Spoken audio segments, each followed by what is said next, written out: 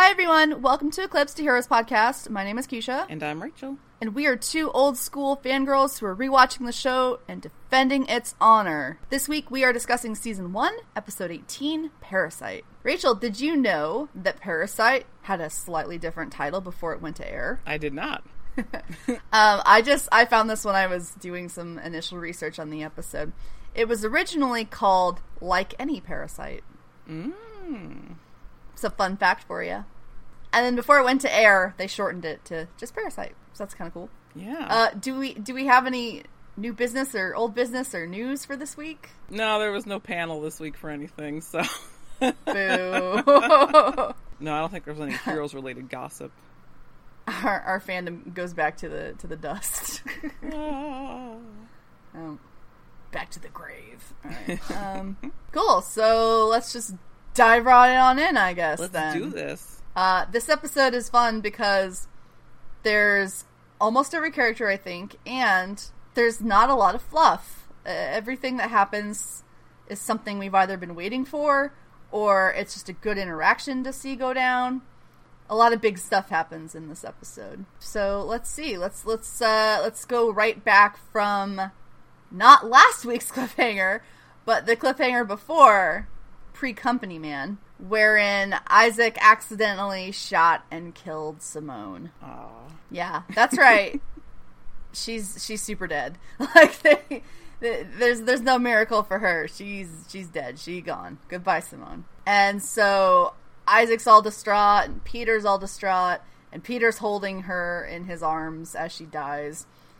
And the first thing Isaac says is he gets angry at Peter, and he's like, it was supposed to be you. Like, damn, dude. It's a little harsh, wouldn't you say? And not only does he say that, he follows up by actually continuing to fire the gun at Peter until Peter goes invisible and escapes, because it's his new favorite power to use. Yes. That's a choice. That's a way to grieve, I guess. Oh, man. Yeah. I don't know. Watching the episode again, I was like, Peter doesn't seem like he cares that much that Simone's dead. Peter's got a lot of things that he's got to deal with. He also was a hospice nurse. I guess he has to deal with death on, like, a daily basis before. That's true. He wouldn't have quite the same reaction because he's trained for it. I'm sure, like, he's got it compartmentalized right now where we'll get that point where he can break apart later, but can't be right now. Yeah, that's fair. I was just like, he doesn't seem that broken up about it, but... Plus, I would argue, fair. Remember how we argued at that episode that, like, he had sort of channeled Sylar and Claude, and so he's kind of holding their emotions, whereas Claude probably would be fairly flippant about the whole thing as well. Yeah, they're not the warmest of individuals for him to have in the forefront of his mind. No. Yeah, that's what happens in the loft at the beginning of the episode, but we don't get to spend too terribly much time there because we're going to go right back over to the consequences from last week's episode. If you recall, everything went to hell in Texas in a handbasket. Ted basically blew up the Bennett household. Ted and Matt are both in company custody. And Bennett had to create a scenario with the Haitian wherein it looks like the Haitian went rogue and took Claire and his memories of the situation as well. So when we see Bennett, he's talking with Thompson, and they're discussing the situation. And that's exactly what, Thompson's saying. He's like, the Haitian gone rogue, and Claire's just missing and endangered, and we gotta find her, and we're gonna find her. And Bennett wants to be part of that, obviously, because he's very up in arms about her being in peril. Like, she's my daughter. And I love how Thompson's just like, no, dude, she's an assignment. That's all she is. You need to stop with that. Now that they know what she can do, that she's manifested, it's just game on with that.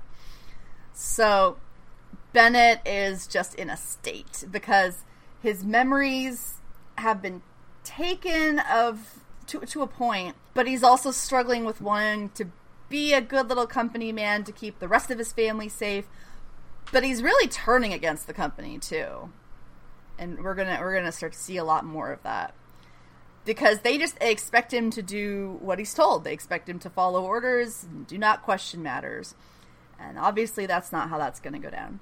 So Thompson questions him a bit, and then he leaves. And we see that Parkman's actually in the next room. And they've been treating him as sort of like a human lie detector during this, trying to see if Bennett was on the up and up when he was talking to Thompson. And as far as Matt knows, yeah, he wasn't lying. And so we get to see the little moment of like, oh no, Matt's gonna have some trouble because he's like strapped to a chair in company custody, being used like a literal tool and not, you know, having any personhood whatsoever. So he gives him the read, and Candace and Thompson are in the room with him, and then they start to leave. And he's like, "Hey, you said you'd let me go," and they're like, "Yeah. We'll think about it." And they abandon him. That's all we see of Matt in this episode. He gets one scene, and that's the scene. And we get to see more of Candace. Candace is a treat. I enjoy Candace very much. I'm forever sad that Missy Peregrym didn't get to come back in season 2. I really wanted to see what that would have looked like, but you know, actors get busy with things, especially when they're just doing guest star bits. So anyway, we go back. It's a lot of back and forth. We go with Bennett to the hotel room where the family is staying. The lie that they're operating under is that there was a flood in the basement, and that's why they're staying there, and that's why the house is fucked. Which, you know, that's not a bad lie. It's like a gas leak, you know. It's easy to explain away. And Bennett is packing up because, you know, he's going on assignment again, and he's taking a trip. And Sandra takes him, and they go aside, and they turn on the water, which is like that classic, if someone's listening, they can't hear us because running water gag, which I love. Guess what? She doesn't have total amnesia of the event. They have a situation worked out where Bennett set up some fail-safes, if you will. You know, he wrote a note that says, like, Claire's with friends, don't go after her. She's like, don't worry, I know how to play dumb. So Sandra hasn't actually been, like, completely mind excavated, which is an exciting place to see her in. And they have, like, the sweetest moment where Sandra's basically like, yeah, I'm on your side, and I'll help you. I can play dumb. We're gonna get through this. We're gonna get her back. And he says, I could never love you enough. Ugh. It's so sweet, and it's so sad if you know where their relationship ends up. Mm-hmm. So anyway, they get interrupted because Candace shows up at the hotel room, and she tells Bennett that, hey, guess what? The painter, Isaac, he might have killed... He killed Simone. Whoops.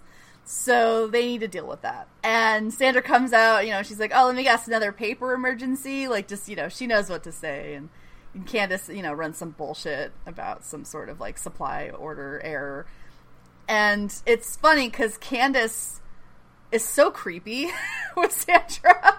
Like, she just, like, looks her up and down, just really stares at her, takes her in, and just kind of... She doesn't, like, taunt her or mock her, but you can tell she's not a sincere person. She's kind of got that, like, I don't know, emotional apathy that the company instills in people. Especially company girls. We see a lot of that. It's like the Eden thing. And later on, you'll see it in other characters. So, you know, we're doing that thing where we're gonna just... To stay on one storyline, we're just gonna go back and forth in that story. This isn't necessarily the chronological order of the show, but this is just to focus on our characters that we're talking about. Because back at the loft, Isaac is there, and holy shit, the cops show up. Somebody called because they heard loud voices and gunshots, and they thought maybe Simone might be hurt. And, oh, but it's cool though, because Simone's there. She's alive and well. Everything's peachy keen. And so cops are like, whoops, sorry. You know, tips their little cap, like, you know, have a good day, sir. And they leave.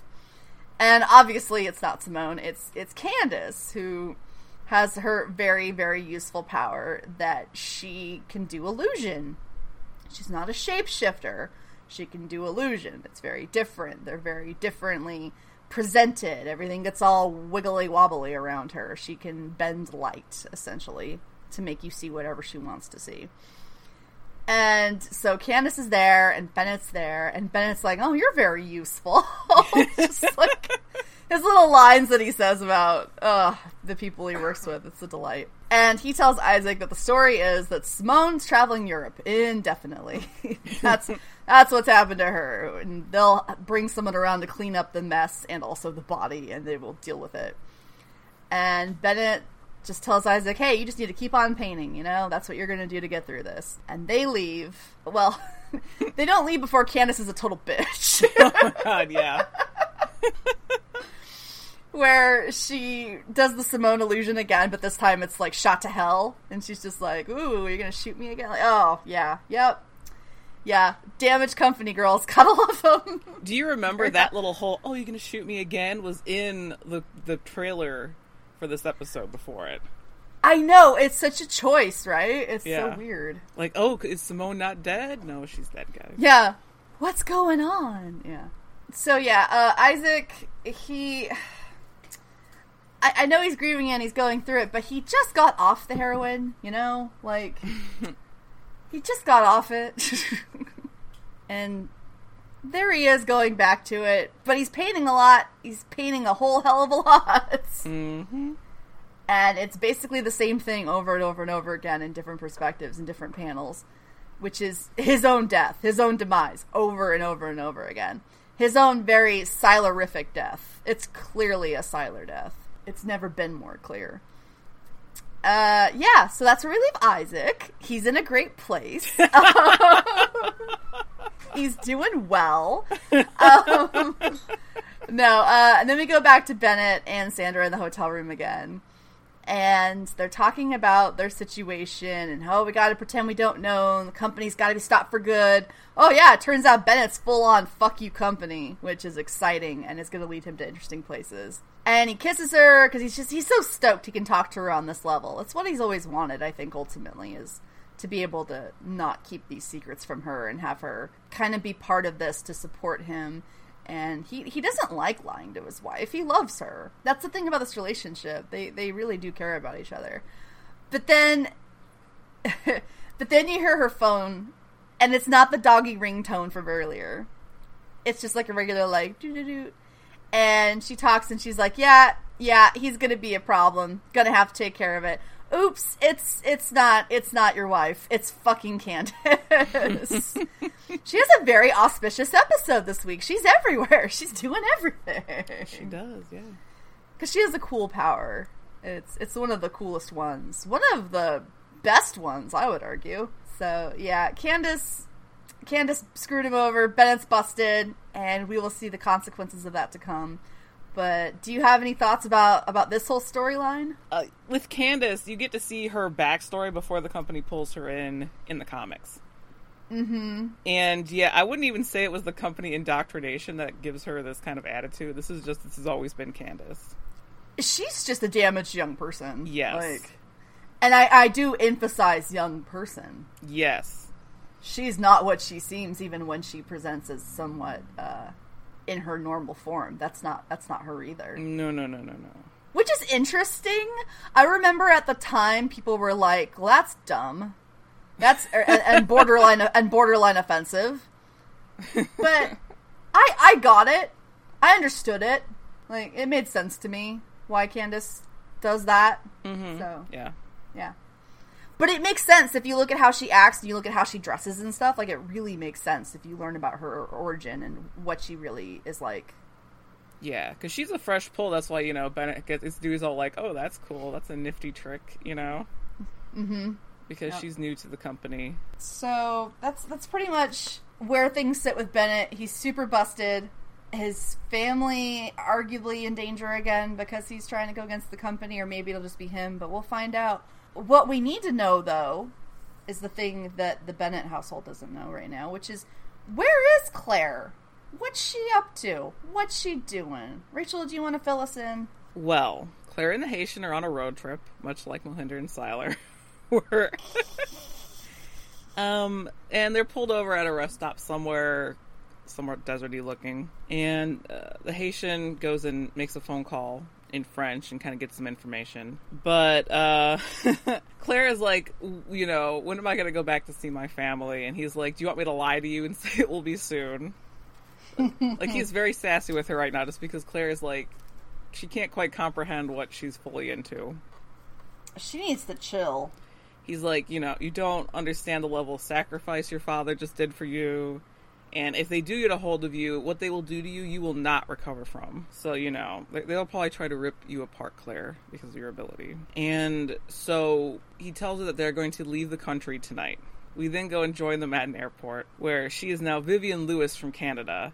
And she really is like, I don't want to go, and if I'm going to go, you should let me go to someone who I know, like Peter. Which is like, Claire, what? You met Peter like one time. Girl, chill.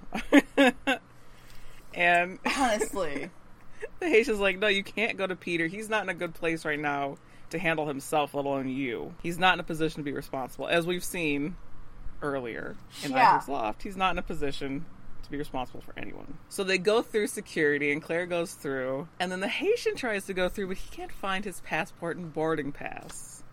Oops. Because Claire apparently is really good at picking pockets. Right? Yeah, she kind of gives him the slip there at the airport so she can do what she wants. Which, I mean, I guess she could book another ticket from behind security. I don't know how that airport is set up, but, Yeah, it's kind of hard to figure out how that went down, Because however she did it, she ends up in New York. She ends up at Peter's apartment, which, how did you know where Peter lived? I guess she did a lot of internet digging. Looks up Peter Petrelli. But anyway, she found Peter's apartment. He might just be in the yellow pages because he's so, down to earth, He's the cool member of the rich family. Which, if she typed in Peter Petrelli, I'm sure she would have seen a picture of the more well-known brother, Nathan, and be like, holy shit, that's my dad. Well, Wait, that's that fucking guy. I threw a rock at his car. Oh, yeah. Oh, my God, that's him. He didn't want to see me. Fuck. Anyway. So Claire's at Peter's apartment, and she knocks on the door, and someone opens it, and she's like, oh, do I have the right place? Is Peter there? And it's Angela at the door. And she's like, Peter's not here, but you can come inside, Claire. Oh. And as soon as Claire walks in, she shuts the door. Angela starts speaking French, and the Haitian comes walking out from behind another place in Peter's apartment. And so it was revealed that the Haitian was talking to Angela on the phone. And Claire's kind of like, whoa, who are you? And she drops the bomb that she is her grandmother and that she has been trying to protect her this whole time. And Claire has not been making it easy because she is stubborn like her father. So this is the person that the Haitian has been answering to, who has a bigger place in Claire's life than HRG does. Been working for Angela. Fucking, it's like the thing we were just talking about last week about puppet mastering. Mm-hmm. And how you shouldn't trust the parents of these people. No. Angela is so deep in the company and in all this. She's so deep. Angela's so a great character. She is. I love her. Yes. A character who you think isn't going to be anything from, the little she's in the first episode of Stealing Socks, and then she just evolves into this whole thing. She's absolutely... Yeah. She's definitely more than meets the eye, for sure. She's a delight. Delight and a treasure. So, Claire didn't have very much in this episode. It's mostly her being like, ooh, being kind of sneaky. Yeah. And getting her to where she needed to be, which is New York. So, let's talk about Claire's biological father, Nathan. And let's, because he has a lot to fucking do this episode. Yes, this is quite the Nathan episode. So let's hop to it. We join Nathan in his office, where he gets a wonderful knock on his door from the FBI. And they kind of storm in and are, checking the room for bugs and are, yelling at him, do you have illegal campaign contributions? That's what we're here for. Making a big stink. And then they close the door and it's like, all right, there's no bugs, and they drop the whole pretense, and we find out that he has been working with the FBI. Oh shit. And I don't remember again what the FBI's names were, but I know there's something to do with them. What was that, Keisha? Okay, so the FBI agents are a fun Easter egg for you comic book nerds out there. Their names are Agents Quesada and Alonzo. Joe Quesada and Axel Alonso were both editors-in-chief at Marvel Comics, one right after the other. And that's your fun little tidbit, is they chose to name them after comic book people, because this show is staffed by nerds. Yes. If you haven't figured that out already, pay more attention to like the people that they get for stuff. So, Nathan's been working with the FBI to bring Linderman in. If you remember in, what was it, 4 months ago? Or 4 months ago? No, well... 6 months ago? 6 months ago. Fucking episode titles. Anyway. It was 6 months ago. Yeah, because I think 4 months ago was like... That's in season 2. Season 2, yeah, okay. So anyway, 6 months ago. As soon as I said it, I'm like, I don't feel like this is the right episode. But alright. No, yeah. It is, because that's when he says he's going to do it, and then when he doesn't, and Peter loses all respect for him. Yes. It's when their, like, father ends up dying, and he gets in the car accident, and... Accident, quote, quote? Yeah, accident. Yeah, exactly. Mm-hmm. So the FBI put on that whole song and dance so that people wouldn't be suspicious of Nathan and FBI dropping in. Even though it was very explicit that they weren't supposed to ever come and meet him in person. But they do what they want to do, I guess. And they want him to wear a wire when he goes to meet Mr. Linderman tonight in Vegas. Bad idea. And he's like, ugh. As Keisha just said, bad idea. It never ends well in anything. No. And I think he agrees in the office that he will. And it gets them to leave. So they leave the office, and they weren't as alone as they thought they were, because Peter was in the office the whole time. This drama llama with his fucking power. Pulling a Claude. And he's like, how long have you been working with the FBI, Nathan? So, he's been working with the FBI since after Heidi's accident, as we were just talking about a minute ago. Mm-hmm. And, Peter's kind of, like, upset, and he's got blood on him, and he tells Nathan about Simone, that Simone's dead, and Nathan's like, oh, did you call the police? And he said no. So Nathan goes, full big brother, and he's like, don't worry, Peter, I'll call the police, I'll leave an anonymous phone call. We'll have them go to the loft and take care of it, which, that's who calls the police, and that's why they showed up at Isaac's loft. I mean, ever the big brother, ever the lawyer. Yes. Like, don't worry about it, it's gonna be, we'll handle it, it's not time for you to be noble. Nope. And then Peter's like, yeah, but I gotta go anyway. And Nathan's like, no, you need to stay. They've been trying to get him to stay in that other episode, too. You need to stay. We'll call Suresh. He's working on a cure. And Peter's like, what if they don't even get that in time? What if I don't have time for him to work on this? And as they're, like, having a little argument about Peter staying, Nathan gets a knock on his door from an assistant saying that his car is here. So when he turns to tell him to wait and turns back, Peter is gone. Drama. He just uses his power and vanishes and walks off again, leaving Nathan alone in the office. He pulls a total, like, Batman and Jim Gordon. Yes, he's just pushed by. So, Nathan heads down to Vegas. And guess who he meets in Vegas? He meets Hiro, who is dejected and waiting on outside the casino, because earlier he tried to go in the casino with a group of Osaka tourists, but he had been flagged, so security stopped him. And he even told security, I've got a delivery from Mr. Linderman. They're like, no, you don't. Get the hell out. You've been flagged for being a cheater. Be gone. Be lucky that we're just throwing you out. Yeah, like, count this your blessings. This is a fucking mob casino. Yep. Yep. Mm-hmm. Count your blessings. So, Hiro immediately tries to go, flying man, but he's like, stops him like, Jesus Christ, Hiro. Not here.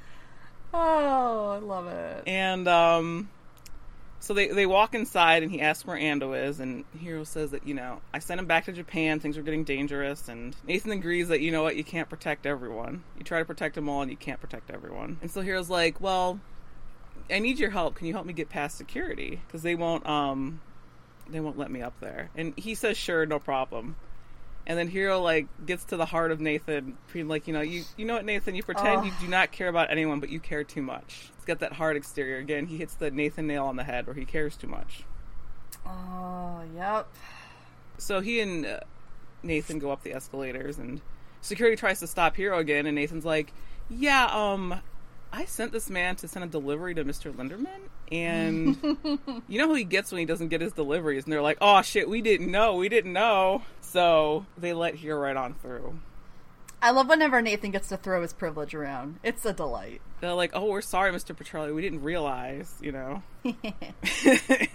that, like, is pretty much like Hiro going through security. Oh. We'll leave those two there. They're at the casino. And we'll go check in on our favorite character. Jessica and Micah are at home playing a video game. And, of course, Micah thinks it's Nikki. But I feel like there's a lot of tells in this scene that it's not. That hopefully you would think Micah would pick up on, but, Like, the fact that she's actually good at the video game? She's good at the video game that they're playing. Because, they're playing a video game which was Heavenly Sword on the PlayStation 3. And it was kind of a deal at the time because it was like the episode aired 4 months before the game released. I mean, I don't hear about it much anymore, and I've never played it, so I can't speak to what kind of a game it is, but there you go. And Micah's like, I'll be late for class, I gotta go.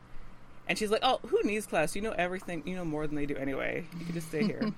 I feel like that's a red flag, too, Me too. Like, I think Nikki would have said it like, yeah, I mean, you know more than them anyway, but you should get going. Whereas Jessica's like, who cares? School's important. Yep. Yeah. Mm-hmm, mm-hmm. So Micah leaves. And Jessica's all cocky, like, you have to admit, Nikki, I do better you than you, as she's looking in the mirror. And right then, Deal walks in the room, holding up Nathan's photo, like, who the hell is this? She's like, oh my god, are you digging through my stuff? And he's like, it was on my pillow. And he asks her what she's going to be doing at the casino. And, like, she's like, oh, don't worry about it. Linderman called and asked me to be a dealer. I won't do anything that I don't want to do. And it's pretty clear that DL knows something is wrong. He's not, like, letting his hand slide to Jessica, but we, the audience, know he knows something isn't right. The little look he gives when he walks away. Yes. Yeah. And after he leaves the room, Jessica looks in the mirror and it's like, you left that on the pillow, didn't you? And so, yeah, Nikki left the photo there for him to find. So Jessica does not have the control that she thinks she has. Which is a new thing. Yes. Nikki being able to take control from Jessica for a change and fuck her shit up. Mm-hmm. So watch your back. So we'll go back to the casino, and Hiro has made it into Linderman's gallery. And we get to see all the art that's in there. And there's a whole lot of Isaac art. And there's art we haven't seen, I believe, right? Yeah, I think so. I don't think we ever saw the Claire cut open one before, did we? I don't think so, no. No, there's a painting with Claire, like, the autopsy with her cut open. And there is a painting of Peter, like, floating in the air. Mm-hmm. I can't remember if there's any other one that we saw specifically that came to mind. Do you remember? I'll have to take another look at it and, like... I remember those two specifically. And we see he's got a lot of other artifacts and stuff in there. Mm-hmm. And we see that the curator is in there working on a table, putting together something old. And Hiro just, like, strolls on up and is ready to drop the painting onto it. And he stops him and he's like, oh, there's only so many Dead Sea Scrolls in the world. It would be a shame if something happened to them right now. Oh. And he's like, oh, sorry. This is the delivery. It's the painting Mr. Lindeman's worked for. He's like, the new Mendez. And he pulls it out and looks at it and he's like, this painting has been ripped and repaired with Scotch tape. And, oh my god, I could go into... how you're never supposed to use Scotch tape to repair or try to restore anything. And like, if I would bring my sister in right now and she would go off on, like, how many patrons came in with, like, oh, we repaired the book with Scotch tape, and she's like, I'm gonna murder you physically right now. Are you serious? They're like they'll rip the book and they'll, like, put their own tape on it. It's like, just tell me it's ripped, because I can repair it with my tools here and not Scotch tape. Oh my god. So when he said her sister works at a library, so yes. Yeah. So when he said Scotch tape, it's like, ooh. You shuddered. Yeah, I mean, like, it makes sense. Hiro doesn't know anything about it, but, like, yeah, I was like, I felt it. Like, I felt the curator being like, Jesus Christ. Oh my god, yeah. I'm just thinking of all the things that Scotch tape would do to a book, and I see it now. That would be horrible. There are special stuff that you can use to repair it. And if it's that bad, they'll just end up, recycling it or whatever. Yeah. And most of the times it's not that bad of a thing, and it's like, you're just making more work for me. But shit. Yeah. I digress. So, Hiro asks for a receipt because he delivered it. And that gets the curator to leave to go, give him a receipt.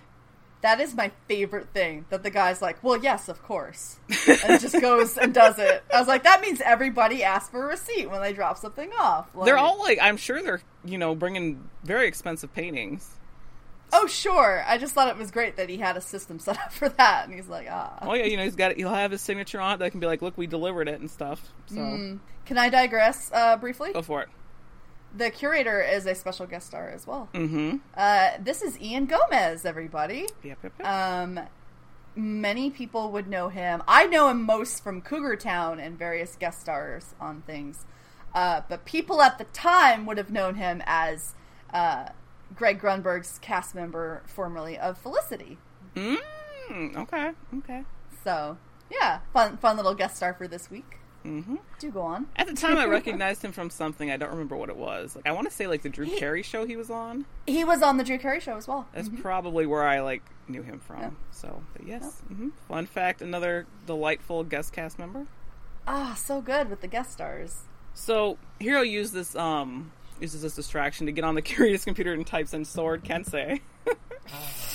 Yep. And it runs through the various collection and finds the sword and then pops the door open where the sword is. And he's like, yes. So he grabs the ladder and he pulls it over to the stop. And as he climbs up and gets ready to grab the sword when the curator is behind him. And he's like, there are 700 members of security that will drop everything once I push this button. And he pushes the button and we hear an alarm go off. Oh, shit. And so we hear a security member come in and he's like, so get rid of this man. And instead of that, the curator gets knocked out because the security member is Ando. Yay! Ando didn't leave. Ando stuck around and he's been following Hiro because he knew that Hiro was going to trip off an alarm somewhere. And Hiro's like, yay, but what about the other 700 members of security? So they go and they push the curator's desk in front of the door, kind of blocking it for now. So we'll step away from them for a moment. And we see that the FBI is up in a room listening to Nathan's conversation. Nathan is fully wired. And they're like, I wonder what he's doing. Maybe he'll go help another Japanese tourist. So as they're kind of joking around a little bit, Jessica kind of opens the door and holds them both at gunpoint. Like, oh, Mr. Linderman sends his regards. And she tells them to drop their guns, which they comply with, and to get on their knees. And she's like, oh, it's so much better working with professionals. And then she kills them both anyway. Super murder, yep. Super murdery. So we then see Nathan is in his room, because that's where he decided to go before he met with Mr. Linderman. And oh, guess who showed up there next? It's Jessica. Except she comes up to him and yanks the wire out. Like, what do you think you're doing? Wearing a wire. And we realize it's not Jessica right now, it is Nikki. Oh my. And he's like, what are you doing? The FBI's listening. And she's like, no, they're dead. She killed them. They're dead. And you're going to be dead because Linderman knows that you turned on him. And so Nikki tells Nathan that Linderman is going to offer him a deal, and he needs to take it. That's his one way he's going to live. He's got to take the deal that she's going to offer him. And she's like, there's no other option. And Nathan's like, well, I could kill him. That's another option. And Nikki's like, well, you have to knock me out. You have to knock me out so Jessica knows she's not in control anymore. And he's reluctant to do so, but then she's got the gun. She's like, well, if you want this gun, you have to knock me out to take it. And so he just knocks her out, and he takes the gun from her. He punches the ever-loving fuck out of her. Yep. Mm-hmm. Mm-hmm. Oh, good job, Nathan. He punched that woman so good. Oh, man. It's what Nikki wanted, to be fair. I know, but the way they shoot it, it's just like, boom! I know, right? Poof. So we'll go back to Hiro real quick. And he got the sword, and the rest of security is kind of pounding on the door. Anna's like, you gotta leave, you got the sword, I'll be fine. And Hiro's like, no, we're both gonna go. We're both gonna leave. And this is the first time Hiro's ever tried to take more than one person with him. True. And so he holds Ando's shoulder, he does his little squint, and they both teleport out. And they teleport onto the DeVoe rooftop. But it's not the present DeVoe rooftop. They're in the future. In a destroyed New York. Much like the painting that we saw Isaac make of the destroyed New York off the rooftop. Yay! And we see Hiro be very crestfallen, and it's like, the bomb, we didn't stop it. I failed. We're gonna have some more fun in this future New York in a couple episodes, so. I'm not excited at all. So. Look forward to it. Yeah. But we'll go back to Nathan again. And I had completely forgot that this was the first time that Nathan and Linderman met. That I had remembered. I remembered the scene from the next episode. Same. Like, I completely spaced on this, and I was watching it like, oh, I remember now. How could we forget this? It is the best introduction. I don't know. Oh my god, okay. So, he thinks he's going to be taken to Linderman's office, but they're like, no, Linderman's going to meet you somewhere else. And he's taken to the kitchen, where we see a man with his back turned cooking, and a whole bunch of other chefs around him. And we finally get the reveal of who Linderman is. And Linderman is played by Malcolm McDowell, who is another big guest star. Yeah, fucking Clockwork Orange, Halloween. Yes, so I was like, ooh. And he's saying, like, some people do other things to relax. I like to cook. And as he's talking to Nathan, the rest of the staff quietly leave. So it's just him and Nathan in that part of the kitchen. And he asks Nathan if he likes vegetables. And he gets the great line, I eat zucchini when the mood strikes, but not as a rule. And so Mr. Linderman likes to cook for his meditation, and he's making a pot pie, which is healthy and delicious if you don't have any sauce, but what's the point if you don't have any sauce in it? Hear, hear. What's the point without the cream sauce? And there is none. Mr. Linderman's like, I think most people like to eat when they're happy. Are you happy, Nathan? And Nathan's like, not particularly, no.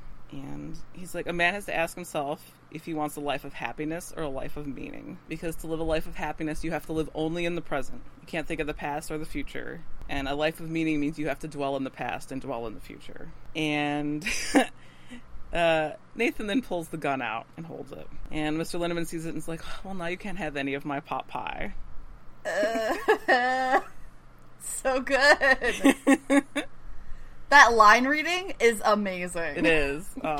And he's like, well, I won't hold it against you, Nathan. Lots of men have tried to kill me. And I'm just here like, ooh, what men have tried to kill you? I need names. This is beyond the whole, like, oh, I'm a bad, mobster boss man. Oh, it's far beyond that. What other men have tried to kill you, Linderman? I wonder if we'll find out. Ooh, anyway. And he's like, well, Nathan, you pull that trigger, you'll be taking both of our lives. Because you'll be dead within moments after you shoot me. Or I could offer you something. Here comes the deal that, Nikki said Linderman was going to offer. Linderman also reveals that he knows that Nathan can fly and knows about Peter. He knows that Peter is dangerous. And he also knows about his daughter. So again, Linderman knows a lot. Oh, all these connected adults. And he's like, I can offer you more than just information, but here's a little tease. You will win the election.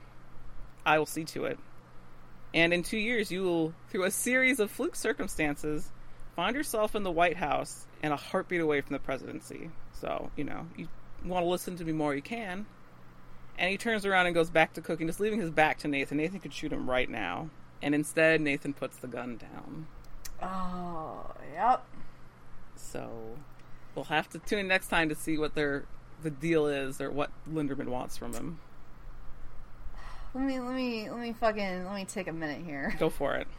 And kick up my shoes and tell you all about the strength of writing in this episode for Nathan. Mm-hmm. Regarding both the speech that Hero gives him and this moment right here, where I feel like Nathan is always the guy who will pull a gun. He is never the guy who will shoot the gun. That is true. Never. And it's got nothing to do necessarily with like, oh, he doesn't have the nerve or whatever. He's such a presentational character, and he knows that holding the gun in this instance is a good thing because Daniel Linderman is a bad man. But when it comes down to it, he's never going to pull the trigger. He's never going to do that to himself. He's never going to do that to his family. And god damn it, if his ambition isn't going to get him to slide so many of his morals aside, what little he has left. It's just so well done. Props to Chris Zada, who wrote this episode. He really gets Nathan, I feel. Also, the introduction of Malcolm McDowell is fucking amazing as Linderman. Because all season long, all we've heard about is the big bad mob boss in Vegas. And when we first meet him, he's in an apron making a pot pie. Like, it's just, like, this episode's not called Unexpected, and it should be. Yeah. That is the most, like, the greatest little, like, subversive twist on introducing a character like this, who is so dangerous and so powerful, he doesn't have to posture about it. That's truly terrifying. Mm-hmm. He's calm as a cucumber, babe, because he knows how things are going to work out. He knows that everything goes according to his plan always.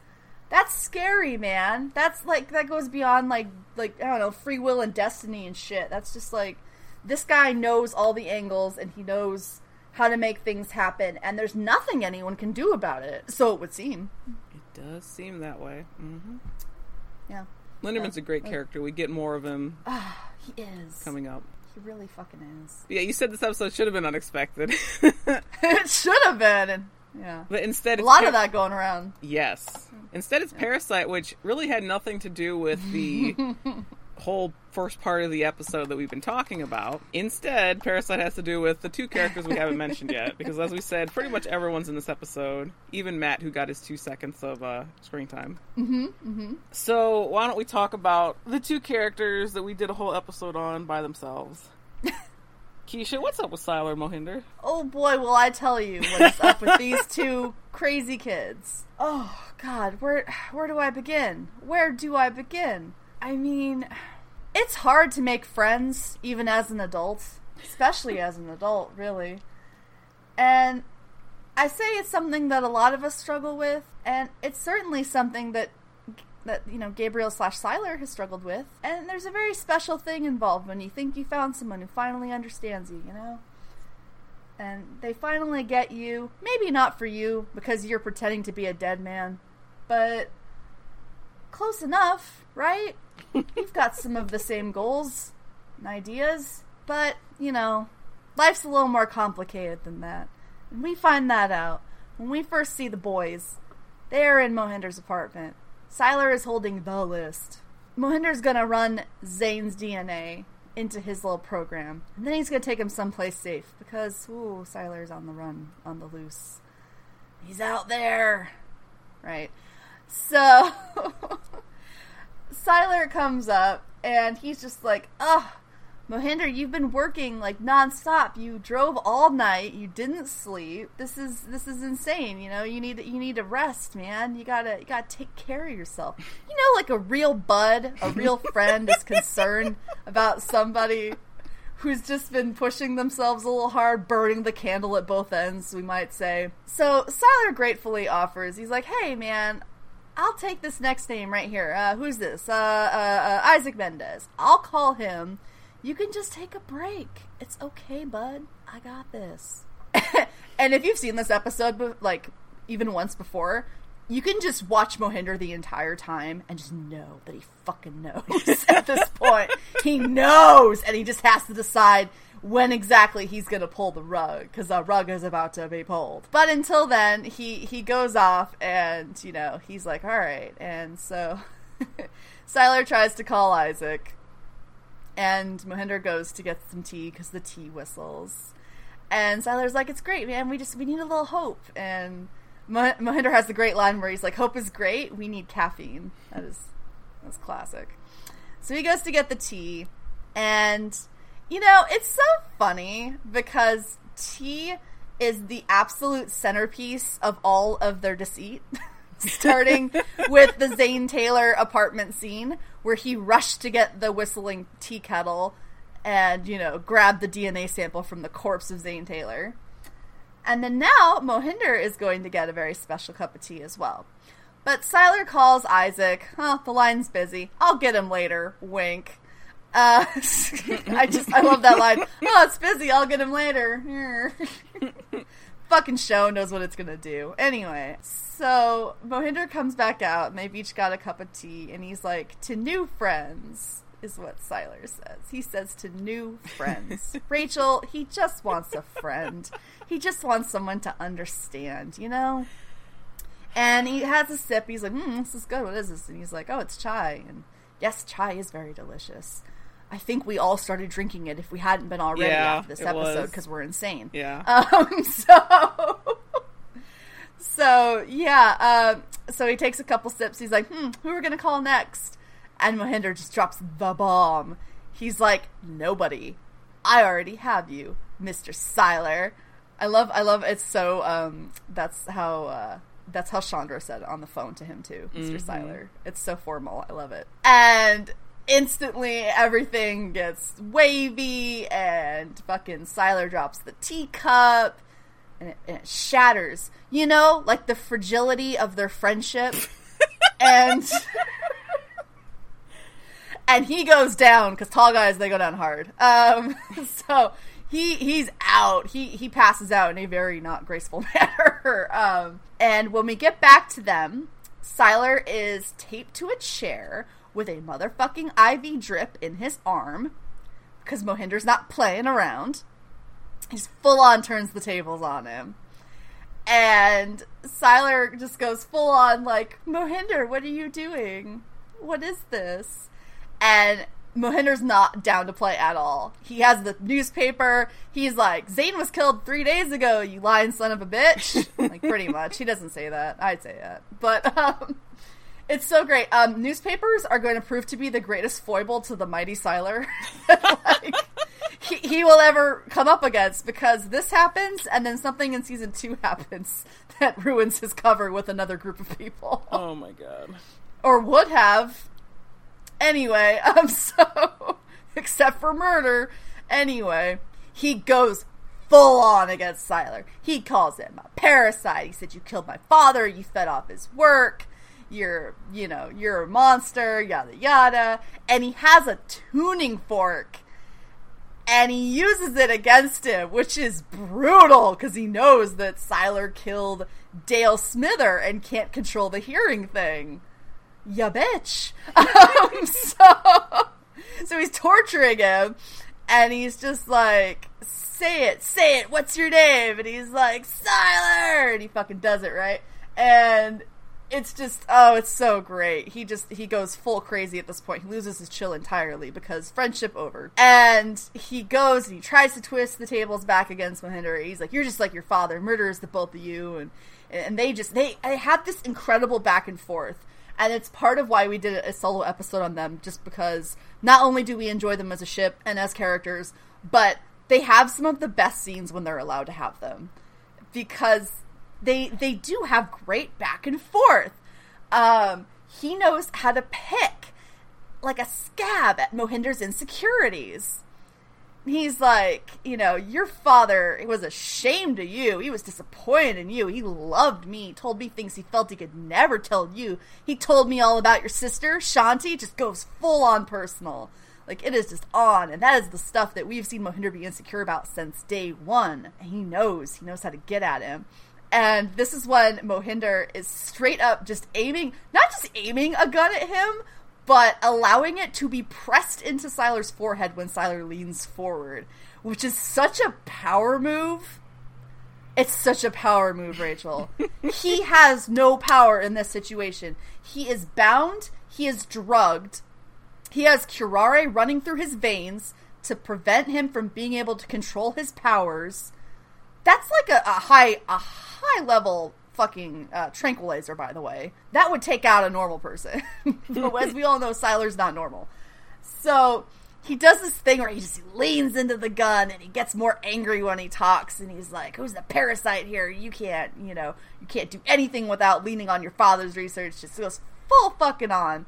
And Quinto leans into the gun so hard it leaves an indent in his forehead. Can we talk about that for a minute? My God. That's not good prop safety.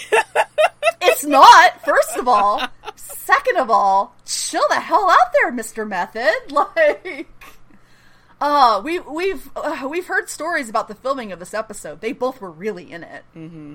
Like, Sendel and Zachary were both really hardcore intense in this scene, as according to people who've been on the set when they were filming. Like, they really got into doing this.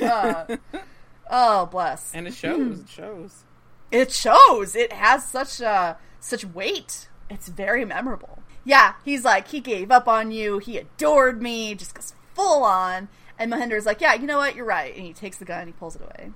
And he's like, he called you Patient Zero. I guess you're the key to unlocking all of the formula's secrets. So, yeah, I'm gonna use you, basically. And he goes over to him with this huge fuck you needle. And Sylar's like, what's that? And he's like, I'm going to take a sample of your spinal fluid. Of your spinal fluid, Rachel! Do you know how much that hurts? It hurts really bad. You don't do that to people. And he promises him. He gets in close and he whispers it by his ear. How the fuck could you not ship these two? Like, honestly. What is that? That's not hetero behavior. And so, like, he whispers by his ear. He's like, it's going to hurt. And he pushes his head down, like, oh my god. My god. And he goes, guess what? You might actually do some good before you die. And he jams it right into him.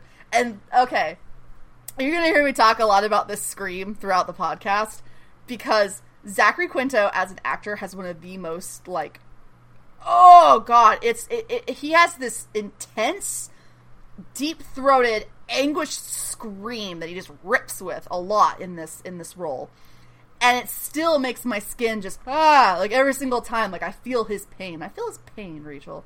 And so, like, this is one of the first big instances we see of it. It's going to show up several more times in the show, and it's just like, oh, that's how they fade out for the commercial too. Oh, good. So we go back, and Mohinder's like, holy shit, these 4 simple genes, they're the answer to everything. You actually did, like, you got special blood, kid. And so he's doing his little research, and Sylar's just all like, woe is me in the corner. And he's like, what about me? Don't I deserve to be saved? And Mohinder's just like smirk, like, oh really? Like, what's this nonsense? You trying this now because the anger didn't work? And he goes over to him and he's like, what would you have me do? And he's like, you know, you can help me. You can give me salvation. And then he just drops it and he's like, give me that damn list so I can sink my teeth in, you know? And it's so great because he's angry, but he's vulnerable too. Like, it's not all crocodile tears. Like, he needs to be in control. He needs this power, and he fucking can't stand that it's not happening for him, because he just needs to make people understand, like, he's a natural progression of the species. He's just evolution, man. You think a scientist would understand that. You think his friend would understand that. But, so, he's like, you know, you're not evolution, you're a murderer. What I'm doing is revenge. This is happening. And I'm fairly certain I have a memory of watching this and screaming, no! When he shot him. Like that, because I didn't want Sylar to be off the show. I was very sad, like, right away, because he fires the gun right at his face, right at his head, and it's like, oh, there goes Sylar, except what's this? The camera's turning around and Mohinder's looking really fucked. And,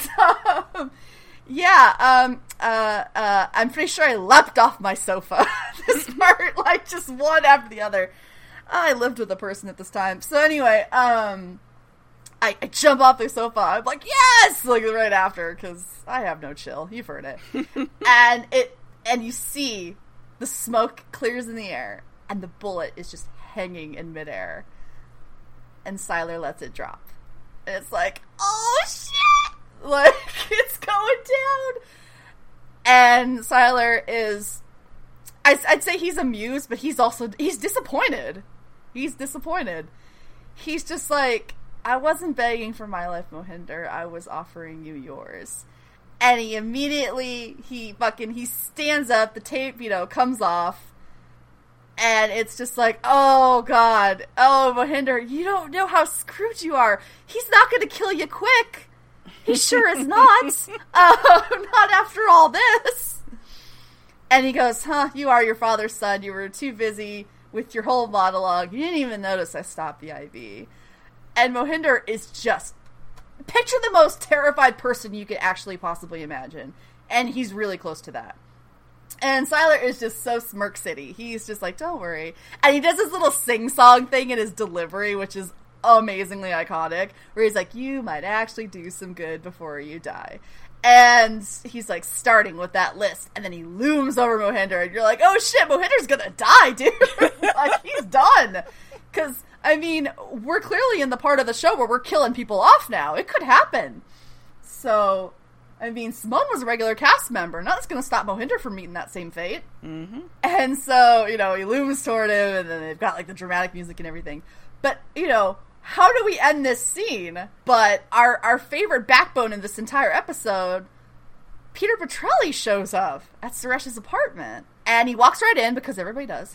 And, I just like how Sylar didn't even feel the need to lock the door, because fuck it. He can handle anything that comes in. So, Peter walks in, the place is trashed. The chair Sylar was bound on is broken and shucked on the floor next to the door.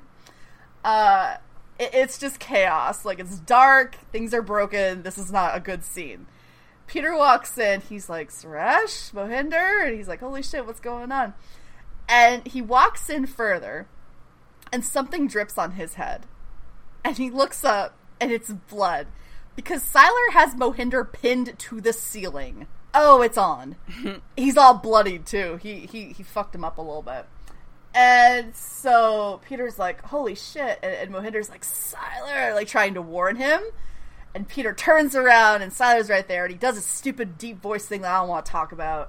And he says he remembers him. And he throws Peter against the wall. How much power do you have to keep Mohinder pinned? And then Peter, like... Oh, God. He's just so powerful, Rachel. He's so powerful. Like, holy shit. He can absolutely balance all these things at once. He didn't need a Claude. He figured it out on his own. And so he pins Peter against the wall, and he's just real curious. He's like, oh, yeah, I remember you. Like, from Texas, right? He doesn't say that. I say that in my head. Because as much as I just squeed over shipping Mohinder and Sylar... Peter and Sylar are the backbone of the show, and you can fight me. I don't care. I'll tell you where to find me. Like, seriously, like, they are everything. Their relationship is so the show. And so he pins him, and he's like, you have an interesting ability. I would like to see how that works.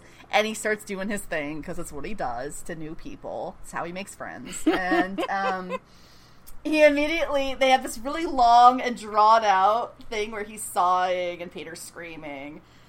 And it's so dramatic. They show his little emo bang hitting the ground as though it were a death in and of itself. And it kind of is.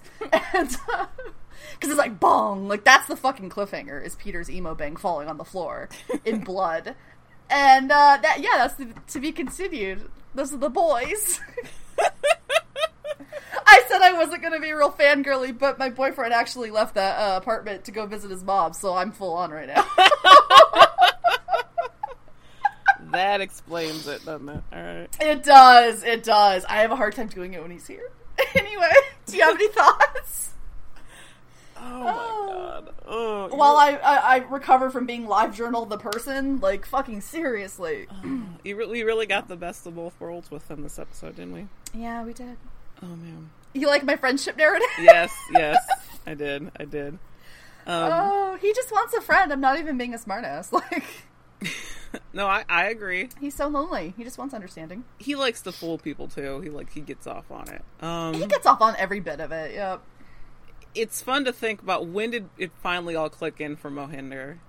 Mm-hmm. And I would imagine it has to be after they found Dale dead and they rushed back to the motel to maybe pack. If they weren't already packed. Mm-hmm. Or if they were packed, they stopped somewhere on the way to wherever they were going, and Mohinder doesn't have a good feeling, and so he Googles Zane Taylor, or whatever it would be at the time. I don't know if it was Google at the time. I think it was. Still Google. Yeah. So there was a time before shows where it wasn't Google yet, but yeah, so he Googled Zane Taylor and found the article and was like, oh, that son of a fucking bitch. He said he drove all night, too. They went from Montana back to New York. Mm-hmm. That is not a short drive. So, yeah, he's just like, we're going back to New York, we have to. And he's just like, having to drive the whole time with his father's murderer in the front seat with him.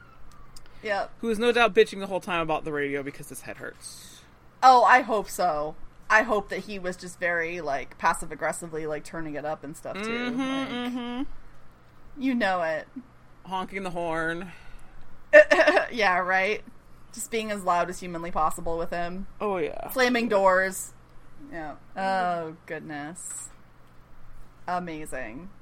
And I loved your call out, like, we all started drinking chai afterward, and it's like, shut the fuck up. We did. I mean, unrelated, I actually have some in the cupboard. Like, I should have made some for this episode. Yeah. But, yeah. Try an ice. If you've never had chai, try to get, like, an iced chai. It's, like, delicious. Yeah, it's good hot or cold, though. We all did. We all started drinking chai. Me, you, and several people I won't name all started drinking chai around this time. Like, yep. Because, you know, fandom. Yep. Rainbow. Yeah, so that's the cliffhanger.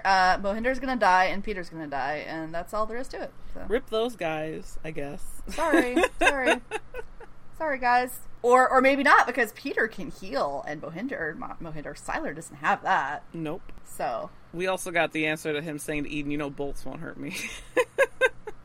Yeah. That's the thing, isn't it? Is it's like, okay, we're once again picturing a world where normal people try to go up against this guy. It doesn't work. Like, you can do your best, but he's literally on another level. His fucking DNA is on another level. Yes, ma'am. So, good luck taking him down. The only person who can bring Sylar down is Sylar. Pretty much. His own goddamn existential crises he'll go on later. Yeah. It's true. His identity crisis is the biggest enemy he'll ever face on the show.